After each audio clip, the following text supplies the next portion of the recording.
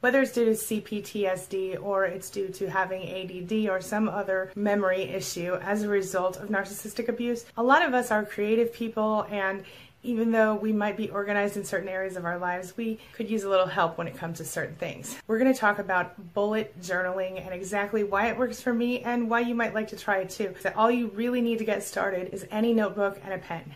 So this is my bullet journal. A bullet journal is a way of keeping track of everything you need to do in one notebook. It usually consists of 3 different parts: the index and the key. They occupy the first 2 pages of your journal. Now the second part consists of a monthly log or calendar and then running daily entries. The last part of a bullet journal is something called collections or lists. They are just that, lists of related things. The idea with a bullet journal is that you set aside 2 pages for your index, and then you record things as they come up throughout your day, your week, or your month. At the beginning of each month, you set up a monthly page. This is your space to record appointments, anniversaries, and things like that. There are 2 common ways to do your key, along with the many variations in between. The original way is shown here on the Bullet Journal Creator's website. His name's Ryder Carroll, and it shows you that tasks are represented by a simple dot and include any kind of actionable items like pick up dry cleaning or whatever.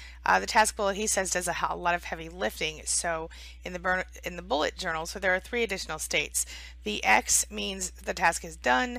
The forward arrow means the task is migrated. The left pointing arrow means the task is scheduled. Here's the key in my bullet journal. It's a little fancier, sort of.